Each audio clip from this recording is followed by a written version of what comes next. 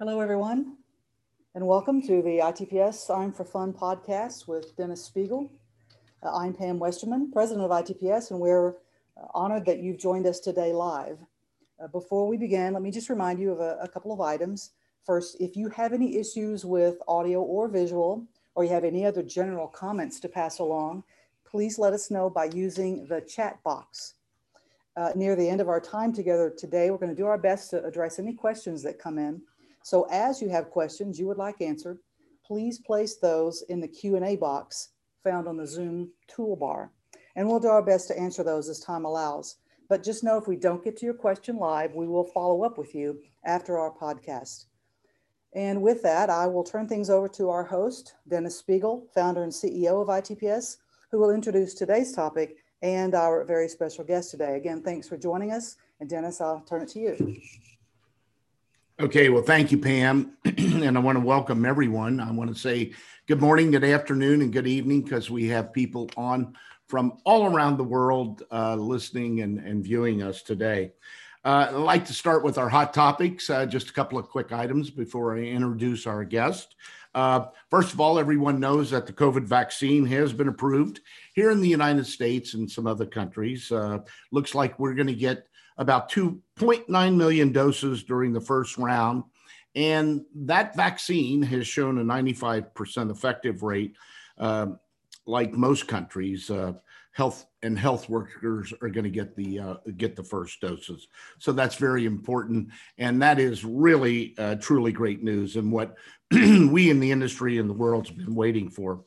It's also been approved in the UK, as we discussed a couple of weeks ago. The European Union, still awaiting approval, and it's expected around the end of December, the 1st of January. And it looks like that France, Germany, Spain, and Italy won't likely start their vaccinations until the early part of January. And it looks like Mexico and Canada are already approved and starting their distribution now. Looks like there's going to be over 7.38 billion vaccine doses contracted for around the world. So by the end of 2020, millions of people will be inoculated. And by the end of 21, it's going to be billions. So great news from that standpoint. On the U.S. travel scene, the holiday experience is actually expected to be down. AAA came out yesterday predicting that 34 million fewer visitors, fewer Americans will head out for the holiday trip this year. In Florida, it looks like there's going to be about 1.7 fewer people traveling, and that would be down about 30% from last year. However, the bright side is on the Orlando scene, it's betting on its position as the hotspot for travel this year. And it looks like that this is going to be paying off, particularly for the Disney parks, which are announced that they're actually selling out at their 35% capacity level. The Magic Kingdom is sold out for December through the December 24th through the 31st. And it looks like the other parks are going to be sold out as well. So yesterday, Disney put out some more numbers. They indicated they've lost about $7 billion this year. But with that, there was an uptick in its stock yesterday. And this morning, before we came on the air, I looked and it was up again. In fact, it's at an all-time high. So I think that's a good bellwether and bodes well for the whole industry. As we know, Disney is a great friend of the industry and a bellwether for us. So one of the contributions to that uptick, or the contribution, I should say, is the streaming that they introduced prior to or right at the time of COVID. It wasn't as a result of COVID, but it was in the planning process. So timing is everything, as we say. So great news. So with the vaccine on the horizon, we think that we're going to see our industry get back to hopefully normal very shortly. Over in Europe, some news. Netherlands parks closed yesterday, and they announced until mid-January. The German parks, our friends there, still remain closed at least until January 10th. And in England, most of the parks are closed, but there are some that are open. So it's been a really a crazy ride, as we all know, but we're getting through it. So with those topics presented, let me get on to my first guest today. My next guest, actually, Richard Zimmerman. Richard is a longtime friend of mine. We've known each other about 30 years. He has really a unique background with over 30 years in the leisure and hospitality business. And I've always felt that Richard is one of those people in our industry who really gets it all, from the financial requirements to the operational aspects of running a successful park and a successful group. And that's why he's in the position he's in today. Rich has always been able and demonstrated his ability to blend these dynamic forces very successfully in his park operations, whether being a general manager or the president and CEO, as he is now, of the Cedar Fair Park. So he gets it, and it shows. And I think we have great things coming out of Cedar Fair, and we're going to hear about that from Richard. Just a little more background. Before he joined the amusement industry, he was with the Paramount organization, Paramount Communications, and he served as their financial VP of analysis for what's one of the greatest operations in the world, as far as I'm concerned, the Madison Square Gardens division. And it was his job there to interface strategic planning into operational execution and profitability, which he's carried forward. So, Richard, welcome today. Thank you for joining me. And we've got a wonderful number of guests on today from all over the world, and they're anxious to hear what you've got to say. Take a minute, and then we'll dive into some questions. Well, Dennis, first, thanks for having me on. It's always great to see you and get a chance to catch up. Second, I'll say what I always say when I start some of our conversations, which is I hope everybody in the audience is staying safe and doing well in these times, and taking care of their family. So great to be with you. Happy to have a chance to talk about what we do every day and what we love doing every day. So back to you. Well, it's been a little difficult, as I said, and you and I have chatted prior to this, and we know it. But why don't you give us a little overview, Rich, if you would, of what the COVID impact has really had on Cedar Fair? We know it's been tough on the numbers and things, but just give us that high level view of what you've seen and what you've had to deal with, and then we'll dive a little deeper in the conversation. Coming into 2020, Dennis, I think Cedar Fair and the industry had great momentum. Everything was looking really good. I think the consumers were responding to the value of our experience. Everybody was doing well. Balance sheets were healthy. Folks were coming out to see all of the parks across the country. So as I think about Cedar Fair, we've never been in a better position going into a season. We had a strong season pass sales, which is our bellwether. Little north of 50% of our attendance comes from season passes. It's a big part of how we penetrate our markets. But also you get into January, February, we were strong. Knott's Berry Farm is our only year-round park. It had a very strong January and February. So we felt good coming into this year. A lot of momentum, a lot of good engagement with our guests. Then COVID struck, and it struck quickly in March. We had to pivot quickly. One of the things I've always loved, and you and I have talked about this, about our business, be it Cedar Fair or the industry, is we have a very resilient business model. Well, no business model is built to withstand having no revenues coming in and completely shut down. So, right. Our team quickly pivoted, as everybody in the industry did, made sure that we addressed our liquidity needs. We went to the capital markets and took care of that. But more importantly, our folks worked very closely with state and local authorities to make sure we could figure out how we could reopen safely and when we could reopen safely, where we would fit in the reopening plans of each of the jurisdictions. So Yeah. We're able to work closely with the industry peers. I have to say, Dennis, I think the springtime may have been our industry's finest moment. The cooperation amongst all the major players and everybody in the industry to establish those standards, working closely with IAAPA, working closely with our peers.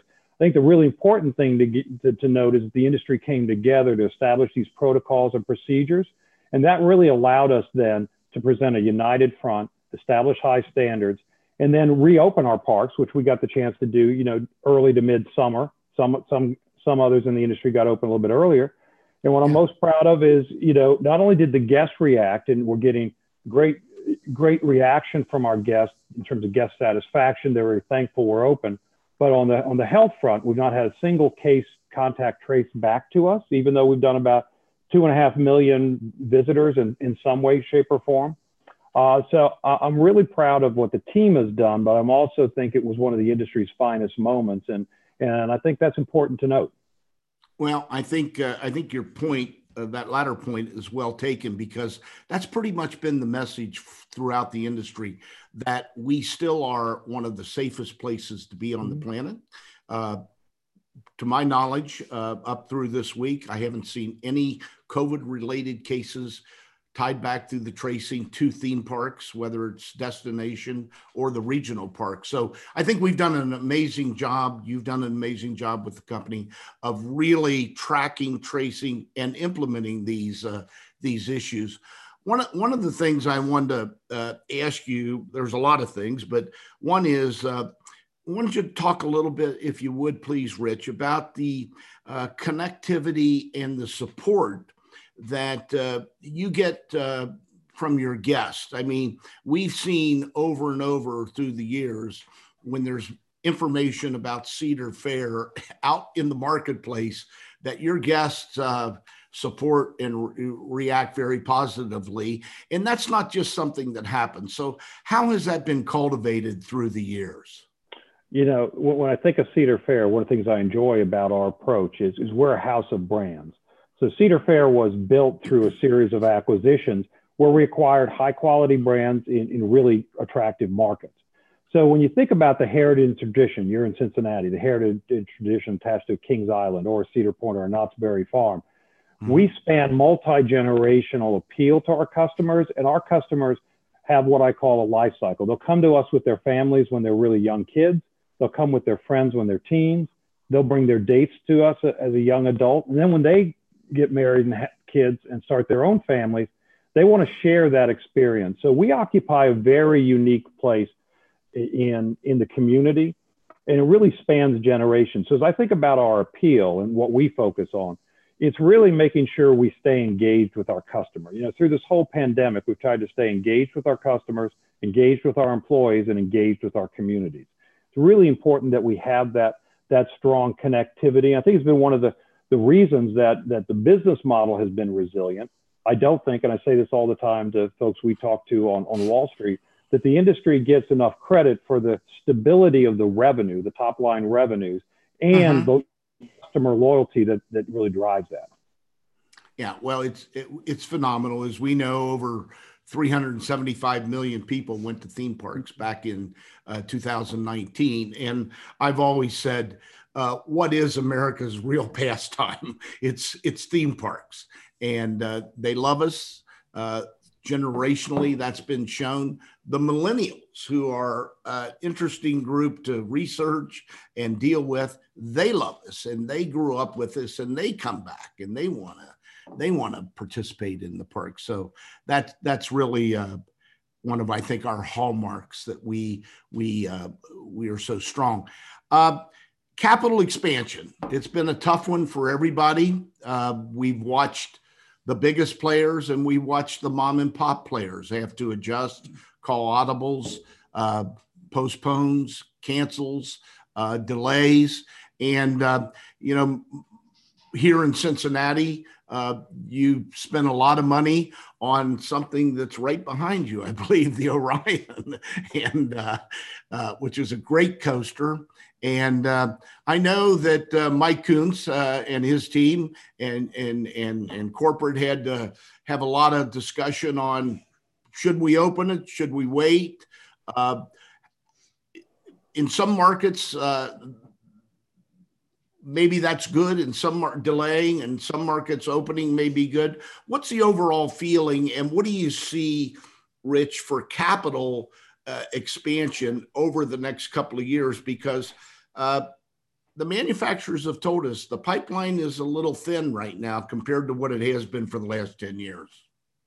I think it's a great question, Dennis. And, as I think about, again, going into 2020 with strong momentum, we were really pleased with our capital lineup. In our business, both for Cedar Fair and the industry, new attractions really help keep the experience fresh. More and more, you saw us start to articulate a pivot from bigger steel, which we put in a lot of our parks, to more experiential entertainment. So we're in the midst of that shift to start with. Our 2020 capital lineup, you referenced Orion, that was the biggest product we built this year, and we were able to open that in July when we opened Kings Island.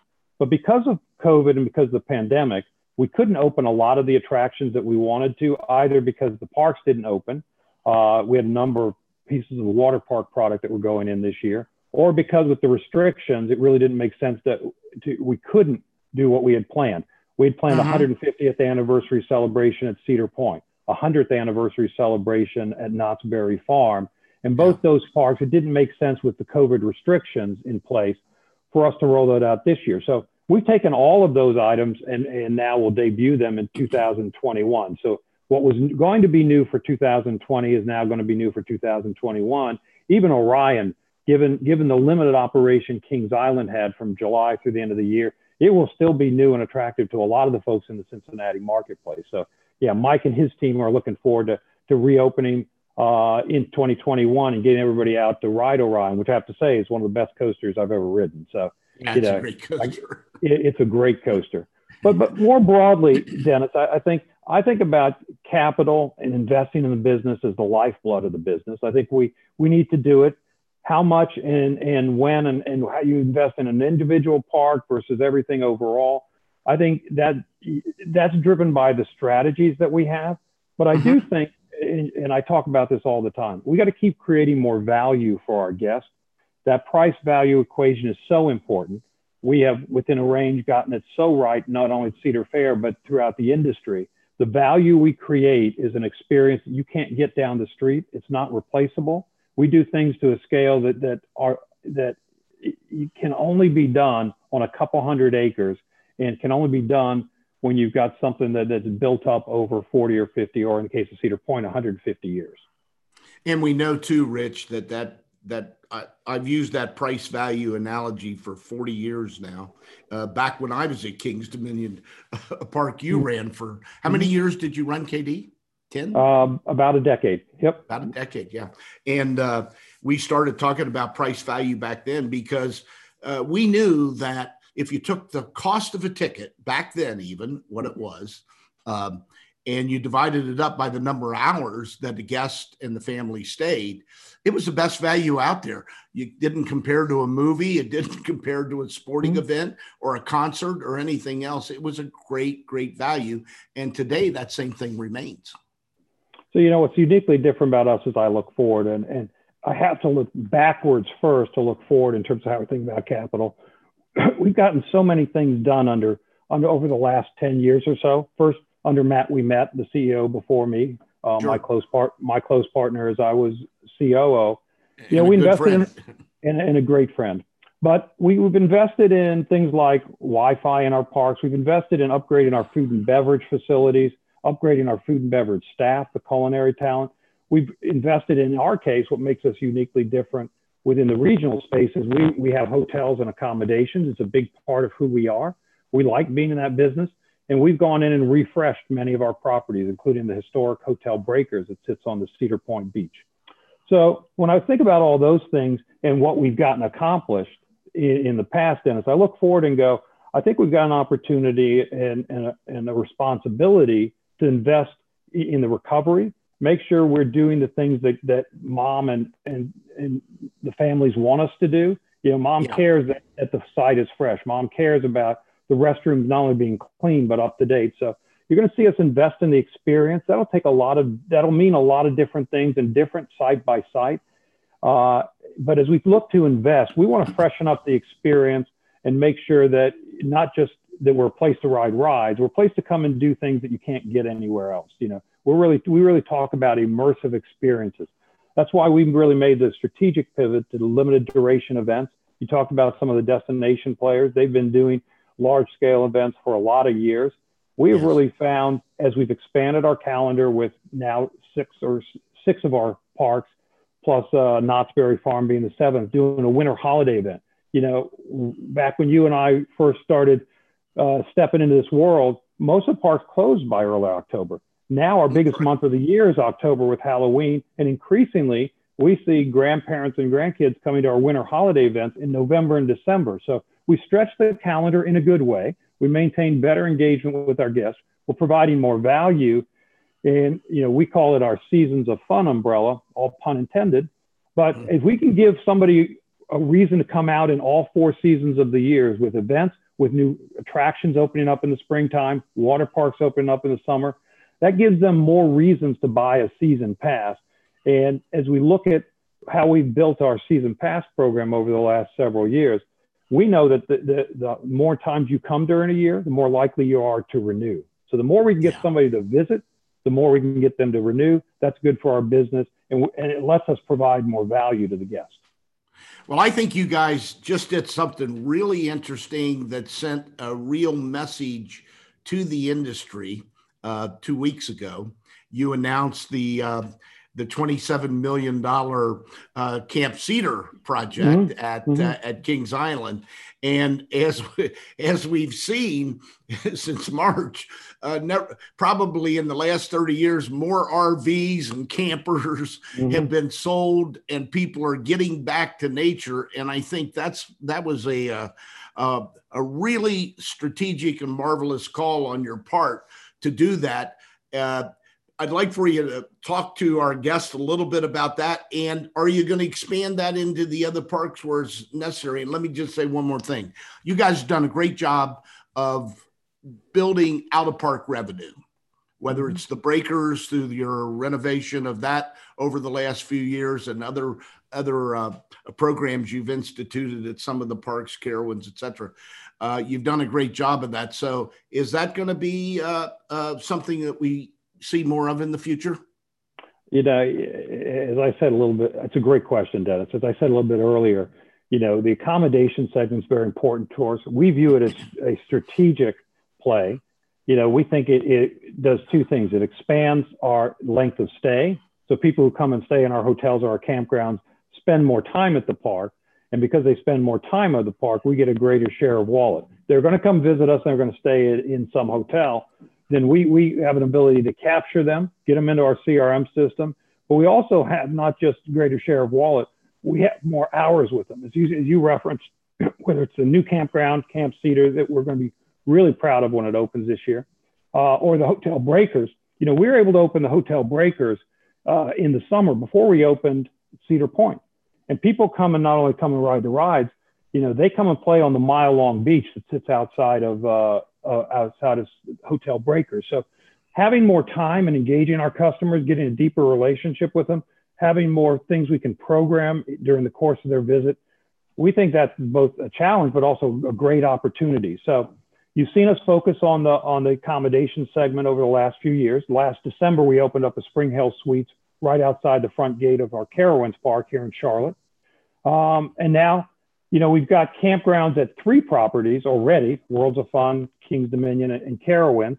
Now Camp Cedar will be our 4th. We partnered with local investors, and we wanted to put that very close to Kings Island because of what you call the connectivity. Having that, being able to have that seamless integration of the experience within the accommodation, and then with the guests coming into the park, anything that makes our guests have a lot more fun and makes it easier for them to visit is good for us and good for them. Well, as I said, it's a great idea. I think as our industry matures, I mean, it's hard for me to sit here and look at that picture behind you and think that park's almost 50 years old. Hard to believe when we opened that 50 years ago, and it's still a thriving, wonderful part of the community, the region, and the industry. Phenomenal from that standpoint. Let me ask you this, Rich. We because of COVID, everybody had to rethink everything from labor pools to marketing to everything. How we maintain how has Cedar looked at the technological side and the advancements that we've seen? For example, we're seeing contactless payments and programs come into effect. We are seeing at the front gate different programs where ticket sales literally or ticket booths are almost gone in a lot of parks these days. So from the contactless standpoint and the technology standpoint, what do you think's on the horizon for Cedar Fair and the parks in that regard? Yeah, Dennis, I'll answer it this way. I think back at what I've seen over the course of this year. I think the pandemic has accelerated, my view, the pandemic has accelerated a lot of trends that were already there. You know, you talk about a better arrival experience. We started focusing on our arrival experience back in, the mid 2013, 2014, 2015. We built a new gate at Cedar Point. We built a new gate at our Carowinds Park to really modernize that arrival experience. Built a new gate a couple years later at the Worlds of Fun. So we've tried to think about how we do use technology to make that arrival experience more seamless. And then to your point, the in-park experience. A lot of the trends that we saw have been accelerated by and pushed forward. Some of the things that we had on the drawing board that we were thinking about 2, 3, 5 years from now, we're accelerating into the 2-3 year time frame, maybe the 1-2 year time frame. So, you know, we had gone in the park to redeploying all of our new POS stations that had contactless payments, and we just completed that last year. You know, we've looked at technology and been running a mobile food ordering test at a handful of parks over the last couple of years. But now we were rethinking that. I call the pandemic the Great Reset. There's never been a time in my career where the parks weren't open and we could go in and really have deep conversations about how we wanted to evolve the experience and have the time to really work on them and pull forward so many of the things we were talking about. So, you know, if you talk to the team, we're attacking things on a lot of fronts, but you'll hear me use this word a lot. We're looking at how we modernize our business. How do we build the capabilities we need to and use technology to make sure we're both providing a better guest experience, but increasingly also how are we improving our employee experience? Well, that ties in. We're getting a lot of questions coming in on the board over here. And I'm going to ask you a couple. This one's from Frederico. We've got about 20 countries online right now. And it says, labor is always a difficult part of our business, and it gets harder each year to find quality employees, even with the pandemic aside. He says, with so much competition for employment in your markets, how has the H-1 visa program affected Cedar Fair and your recruiting? All right, great question. Listen, when I think about labor and our need for seasonal labor, you know, one of the real significant parts of our business model is we have a small full-time staff that supervises a really large seasonal staff. So, you know, we've got a couple thousand full-time employees throughout all our parks that supervise 45 to 50,000 seasonals in a year time. And when we talk about our seasonal employee population, typically it's only with us for about 90 days. We hire them, we train them, we put them out on the midway, and then they go back to college, they go back to high school, they go back to the places that they come to us from because they've got other things in their world that they're working on. But labor really comes down to us, affordability and availability. And, you know, as we've seen, one of the benefits of doing this a long time, like you have, Dennis, we've seen all parts of the cycle. There's been times where the labor market's been really tight, times when it's been a little more available because of economic factors.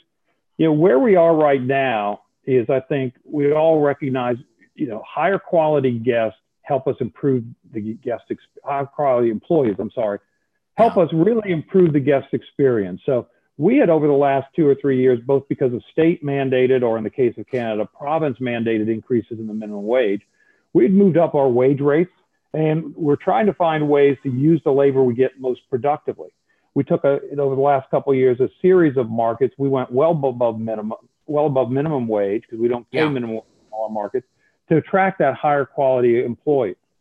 You know, on the technology front, we've been rolling out a new workforce management system, which gives our supervisors in the field much better tools to schedule and manage the labor. So we've accelerated that. We've really really pushed hard to get that program rolled out over the course of this year at all of our parks. So we're trying to use technology and tools to use the labor we have most efficiently. And then lastly, I would just say, you know, as we think about it and understanding that our true measurement is the NPS score, guest satisfaction, the impact really high quality employees can have on our guest experience. We're rethinking the business model. You know, should all those 45 or 50,000 always be seasonal as we've defined it before? You know, we've taken a couple of parks and we were about to roll out a pilot program this year. Unfortunately, those parks didn't open, where we hired a few more full-timers, less seasonals.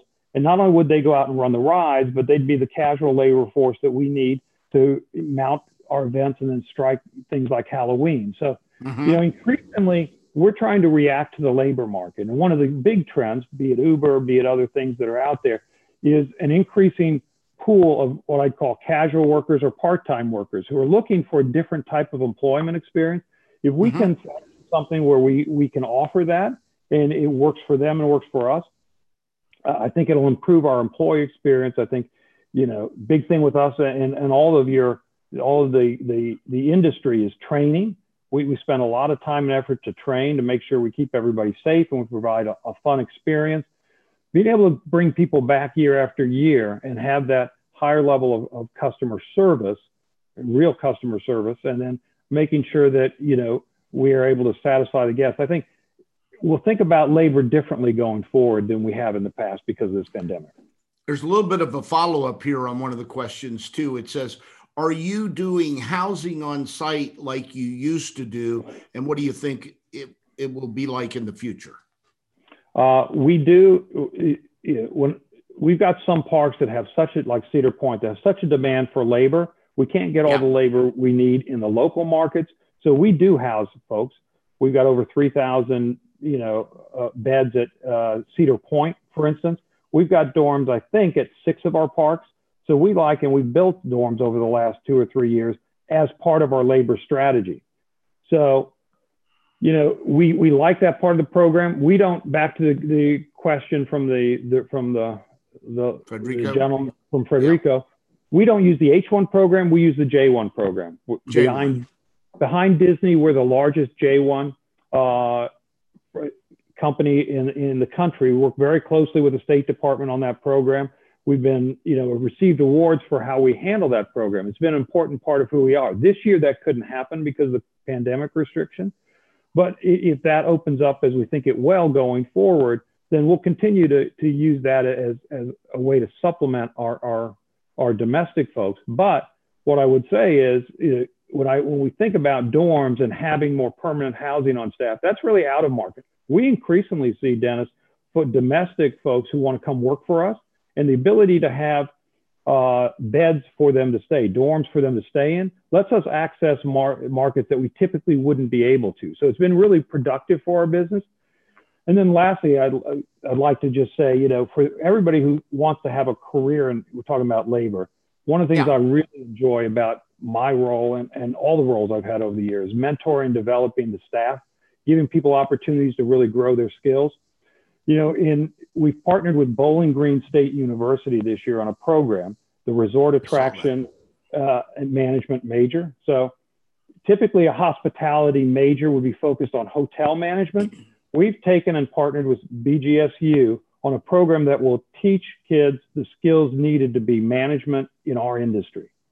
So it's a 2-year program major. They'll be housed in downtown Sandusky. And we will be their laboratory.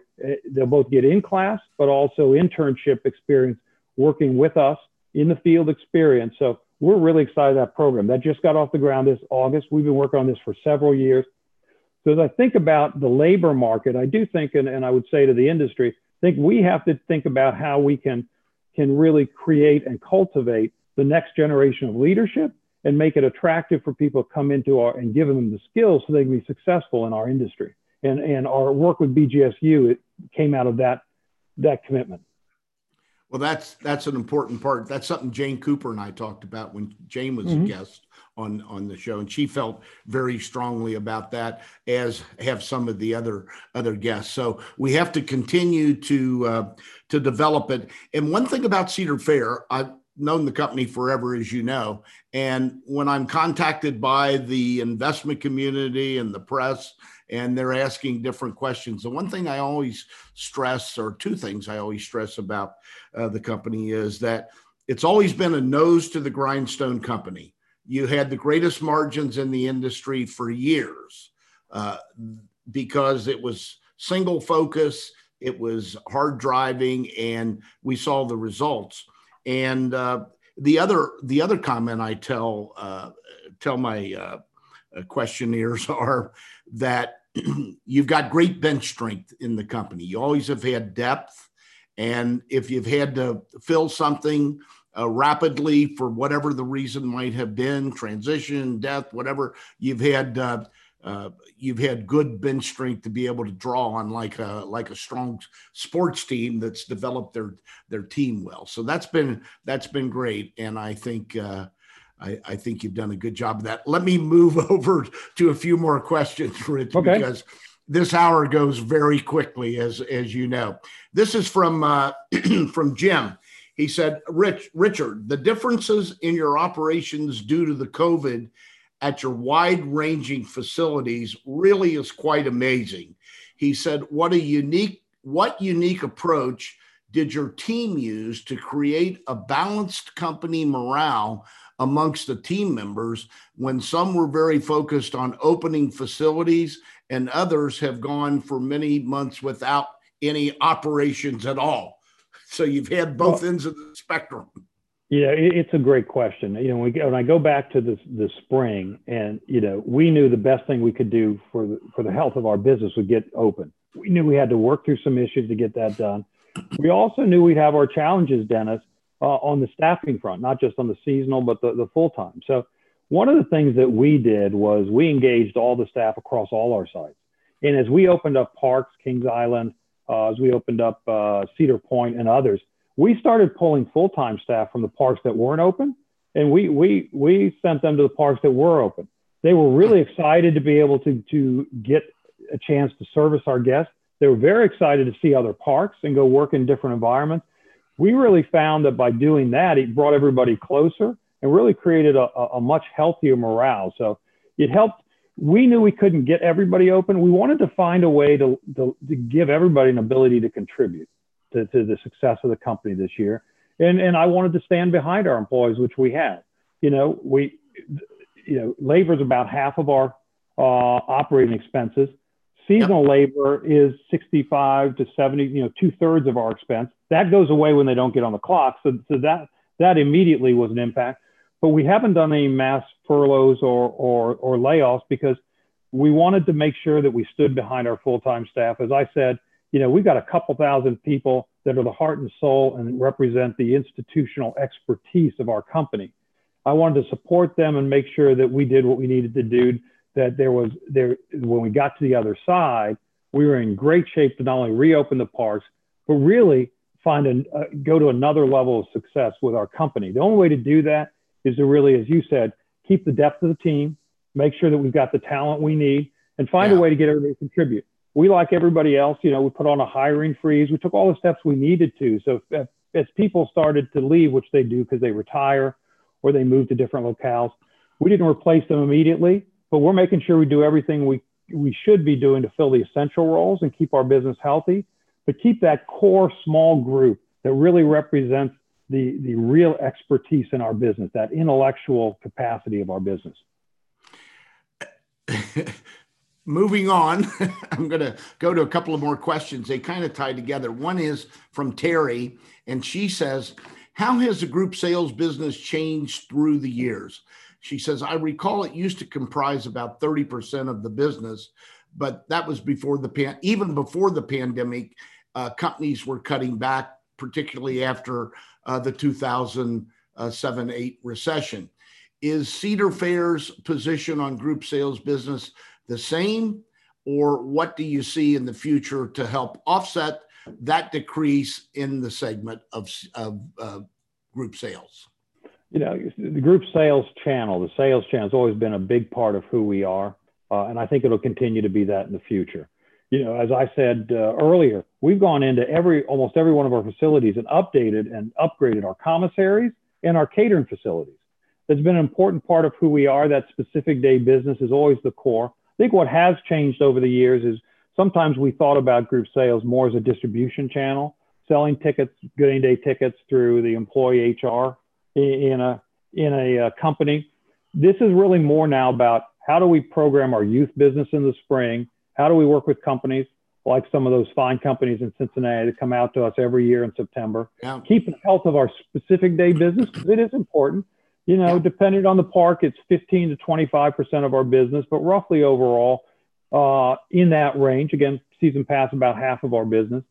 When I think about group sales, it's a different kind of customer.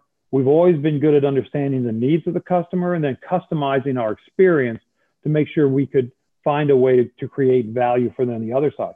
As much as some employers are cutting back, you've got others throughout the country that are hiring like there's no tomorrow because their business is booming. So this is in this bifurcated economy. We've seen some companies do really well and others that are struggling. So there's still opportunity out there in group sales.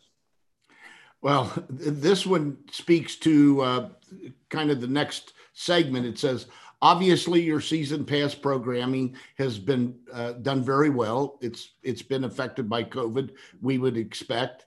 This is from Thomas. He says, you had rolled out your Pass Perks loyalty program back in 2019. Yet in your third quarter results, you said that your season pass base had increased by 5%. And that you have about 1,800,000 season pass outstanding through 21. It says, how are the season pass programs changing, and how is the loyalty pass adhering and working? Well, the season pass program, again, because of the value, really has been driven our growth, the value embedded in the season pass. When we think about Pass Perks, a really important part of our program. That's the customer loyalty program that we rolled out a few years ago. We've used that to stay engaged with our customer, even at parks that weren't open. We were rolling out offers from third parties that got a lot of traction and got a lot of response from our consumers. So during the time we weren't open, Kelly Semmelroth, our CMO, and her team really tried to find a way to create value and stay engaged with the customer, give them a reason to stay engaged. One of the things we did on the season pass program immediately in early April, was we pivoted and said, listen, we're going to make sure that people get the value for what they thought they bought in 2020. And given the uncertainty in open our parks, we immediately said the 2020 season passes would be good for all the way through 2021. That was really our commitment to our customer to make sure they get value out of what they purchase. And to date, we've had less than 0.5% request for refund. So we've kept better than 99% of our customers, which I think is both amazing, strong, but I'm really, really proud of, because it says our customers are staying with us. Well, that comes back to my earlier connectivity and loyalty aspect, which you guys have, which has been amazing. I mean, truly. Here's one from Marcelo. He says, Richard, I guess. He says, other chains have focused on international expansion, but Cedar has chosen to focus on diversification with sports parks, etc., and with adding hotels. Why have you not expanded internationally? And second, how has the sports park and the hotels changed the Cedar Fair business? I think maybe you answered a little bit of that, but the international, I think, is the focus of that question. Yeah, listen, Dennis, under Matt Ouimet, under myself, we've looked at our portfolio and we think we have such tremendous growth opportunities here. That's where we put our focus. We thought that we had an ability to grow substantially, and that if we did, our unit holders, who I ultimately work for, would be rewarded. So our focus has been domestic because we thought there was so much opportunity there. I'll take the second part of the question, if I could, and talk about the sports park. Why do I keep doing this? How do I think about the business? Why am I still here? And what do I think Cedar Fair stands for? Yeah, I'd wrap it up in a tagline that kind of goes like this. I think what we stand for is happy guests, empowered employees, and prosperous communities. And for me, you referenced trying to tie back all the pieces of my background. I've always believed that our industry is a tremendous economic development tool and that we can make our communities more prosperous. The Sports Center came out of that. We partnered with the city of Sandusky and Erie County to create a sports complex. We knew time poverty was a challenge. The overscheduled family was, in today's America, was one of the reasons they couldn't come to us. We knew they were going somewhere else to go to JO volleyball tournaments, baseball tournaments with their teen kids. We located that facility close to us, and we wanted to build a facility that was top shelf. We're a high quality operator. We believe in high quality experience. The Sports Center up in Sandusky is just an amazing facility, and it hosts, we've now got an outdoor complex and an indoor complex. What that does is bring folks to the community all through the 4 seasons and brings them closer to our park. So part of what you get with the registration to the Sports Center is a ticket to Cedar Point. So over the course of the year, and then when you add in the moms and dads and sisters and brothers who come with the team that plays, that's building a pipeline for people to come and make it more than just a 2-day tournament. They can stay 3 or 4 days and make it truly a vacation experience. It really creates a critical mass, doesn't it? An attachment onto what you're already doing. I think that's great. And then in our case, Dennis, we've got loads of hotel rooms there in Cedar Point. So we also are able to both house them, but get them into our CRM system. So now we've got another email address, another customer that we can reach out to stay engaged with. Yeah, that's great. Yeah, it makes sense. Tangentially, it makes sense, and it keeps exponentially growing. Here's one more. This is from Barry. It says, Richard, short-term events like Grand Carnival and food festivals have become a staple in the parks in recent years. How has that changed the business model? And do they drive more seasonal pass visits or are you seeing new consumers come to the parks from these types of festivals and events? In other words, are you getting people that you didn't get before, I think? So really good question, really smart question. For our business to be healthy, we've got to drive not only season pass holders, Dennis, we've got to drive what we call unique visitors, those new customers. So as I look at 2019 and we rolled out Grand Carnival, we rolled out the Monster Jam event, rolled out the taste events like Boysenberry Festival at Knott's. We were not only up in attendance, but we were up 6% in unique visitors in 2019. That was after a couple of years of being kind of flat, maybe up 1%. We really got traction in 2019. When I said we had momentum, we were up in unique visitors, we were up in season pass holders, we were higher in in-park spending. One of the things I'm most proud of this year is even in COVID times, we're up mid-teens, and you've heard this from others in the industry, mid-teens in our in-park spending, particularly food and beverage. So the folks who were coming to our parks were spending more in park because we gave them more value. So when I think about, that importance of unique visitors, Dennis, it's kind of like store traffic for the retail. If you don't get your store traffic up, you're not acquiring new customers. Our event strategy, particularly things like the winter holiday event, was really meant to appeal to a multi-generational customer and broaden the appeal of our experience. We don't want to be more narrow. We want to be broader in our appeal. Matt Ouimet coined the phrase, we want to be more than a place to ride rides. I endorse that, and I think we're taking it to a different place. We use our parks as a platform, and the events are programming. You'll always have the great rides, the food and beverage. Increasingly, you'll see us with the events tailor our experience, be it Halloween or winter holiday or Grand Carnival, but also customize our food and beverage offering to that event. We found that to be a very successful formula.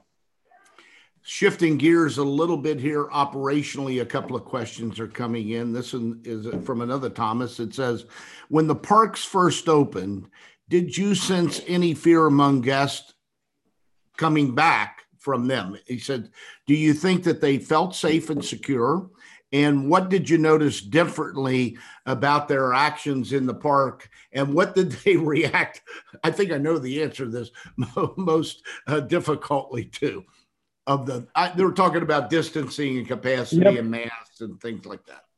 So what we saw, first off, as we opened up, we knew there'd be a demand from our season pass holders. So at the parks we opened up with, we took a number of days and had it season pass holders only. Then we opened to the public. So over the course of being open from, mid-June, early July on our bigger parks, mid-June at our Texas and Missouri parks, we saw the attendance trends start to increase and pick up. We saw the people who were coming, Dennis, were comfortable coming out. So I would say people self-selected. You've got to go through health screening. We take your temperature at the front gate. We found ways to put in all of the protocols that we needed to. Those who came out were comfortable coming out. Over time, I think what happened was there was great word of mouth. The experience was a good experience. Limited capacity meant there was an ability to move around the site without being worried about bumping into other people.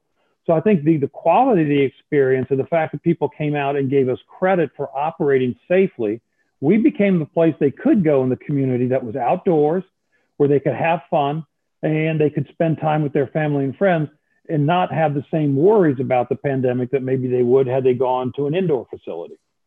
So they self-selected early, great word of mouth. What was difference was, and by the way, the guests were very well behaved. I talked to Tim Fisher, our COO, constantly about what are we seeing, what are we hearing. And I got to tell you, for the most part, except for a handful of minor, what I would call minor issues, we really had guests that were well behaved. I would say the mask wearing was probably the biggest flashpoint early, but that died down very quickly as we went through the summer. So I think we don't operate in a vacuum. The environment changed around us. People became accustomed to going places and wearing masks. And I think that started to die down. We were also very firm in making sure that when you were in our site that we respectfully came up to you, made sure you did wear your mask. So we're very firm on our standards. And I think that gave good word of mouth and that kept people coming back. Well, that's kind of the mask is a hitch-on question from somebody else. They want to know how long you think people are going to be wearing masks that are coming to amusement and theme parks around the world. I will tell you what I tell the folks on Wall Street all the time. My crystal ball is cloudy. Here's what I do know. I view the pandemic more closely as something like what we saw in 9/11, Dennis. After 9/11, there were a lot of things we did. Some of them stayed and some of them faded away. I think it's going to be the same thing here with all of the protocols that are with pandemic. Some will stay with us and some will move away. So I think as the environment changes around us, we're constantly working with our outside experts in the health field, constantly working with the local health and state health authorities. We'll follow their lead. But what I'm really proud of, and I think we touched on this earlier, they hold us up as the model in Ohio and other places of how other industries should do. I don't think all of the pandemic protocols will be with us forever, but I do think some will stick because the consumer will want them to stick. We always say, whether it's when do you take out a ride or when do you put in a new program, we try and listen to our guests and we evolve our experience. The guests will tell you when it's time to take out an attraction because they stop riding it. So it's that simple. Well, I think our industry and in the world, for that matter, is going to follow the practices and implementations of 911. Our lives changed, the way we travel, move through airports, airplanes, et cetera. And those things 20 years later are still with us. So there are going to be things that stay with us that come out of this pandemic as well. Des, let me just finish my thought on this. I didn't reference this, but if you go back to 2003, go back to our experience up in Toronto, there was the SARS outbreak out in 2003. So our folks up in Canada had to deal with that for a year. It impacted attendance a little bit. I think we were down mid-single digits for that year. Attendance came back the next year. Some of the things we did we worked with the government on in 2003 went away and attendance came back. So the business model is healthy. But I will also say our starting point and everything we did this year, we went back and pulled out everything that we did in 2003 for SARS up in Toronto and had the Toronto team school us. So that was really, really helpful for us. It gave us a head start. You had a primer. Yep. That's amazing. Here's another one, Rich. It says, in what ways, we're jumping around, but this is the way the questions are coming in, so I apologize, but we're kind of moving from operations to different areas. It says, in what ways has Cedar Fair had to find ways to cut costs that you might not have done otherwise in the past, specifically the cost cutting that did not impact the guest satisfaction or the front of the house? You know, we've over several years, we've been really focused on, as I said earlier, using labor as efficiently as we can. We, for several years, had a workforce optimization committee that we stocked with our really up and coming staff, the folks that we had targeted to BGMs. They rolled out a series of programs. We've taken cash out of the game system, gone to cashless games. We've gone to cash recyclers in the back of house. So now instead of getting a Brinks truck or, an armored truck filled with cash every day and depositing that, we recycle all that cash in the parks. But increasingly, we looked at where back of house administrative, how can we take out and make that far more efficient and funnel more labor? We've gone up in hours in food and beverage, funnel to where the guest gets a lot more value and we get an opportunity to service the guests better. So, more we've built several food facilities that are higher volume. They use less labor. They produce higher quality food, but they produce a lot more transactions per hour. So I think investing in things, be it facilities, be it technologies, that lets you really become far more efficient administratively, where there's not a lot of value to the guest, and focus your dollars, whether it's capital or OpEx, on those things that give the guest more value. The events that, I'll go back to the event strategy, Dennis, it's a little heavier in OpEx, it's a little lighter in CapEx. We're not afraid to spend a little more on the guest experience to achieve that quality experience. Well, we know I think it's been the same basically from when we started. 50% of our revenue comes at the front gate, and the other 50 comes inside. And F&B is the largest segment of the internal per capita spend. So in the early years, we didn't do such a good job with our food and beverage. We served a hamburger, and a sweaty hamburger, I would say, in a styrofoam box. And today that's changed. People like to eat in a theme park. And some of that comes through branding, and some of that comes through the improvements the internal programs have put in the parks. And I think you guys have done a good job on both sides of that, frankly. So that's great. Thank you, Dennis. And I know, let me say, listen, I'm really proud of the culinary talent we brought in and we keep bringing in. Did I ever think we'd have a James Beard Award-winning chef at Kings Island? No, I didn't, but we do. I know. Yeah, that was a great announcement when that went out. That really was a great announcement for the industry. Here's another one. This comes in from China. It says, Mr. Zimmerman, where do you personally see the hotspots in the coming years in terms of development and growth? A lot of the markets in the U.S., as we know, have been saturated. Where do you feel the industry sees its best growth in the future? I think that really goes back to the question we talked about before. We see a lot of opportunity for growth here domestically within our own park portfolio. But when I look internationally, and I do follow things internationally, I do think there will be attractive opportunity in the emerging markets as those economies strengthen. So where you've got a growing middle class, there will always be opportunities. So from my perspective, I think the development hotspots will be those places where the economies are growing fast and there's an increasing middle class. As you look at the last 2 or 3 years, I referenced, how we did well and the industry did well here in the U.S. The economy, prior to the pandemic, the economy was doing well and it was benefiting all parts of the segment. We talked about, Dennis, the business model being resilient. That's both here in the U.S., but also internationally. It's a great business model where the local economies are doing well. We've got an ability to tap into that and build something that is highly desirable, has a lot of appeal to the consumer, and we get, as we talked about, those loyal customers year after year. We're almost up on the hour, another fast hour, and we've got 30 more questions that are coming in. What we typically do, Richard, is we'll send these to you, somebody on your staff. They'll get with you when you have some time.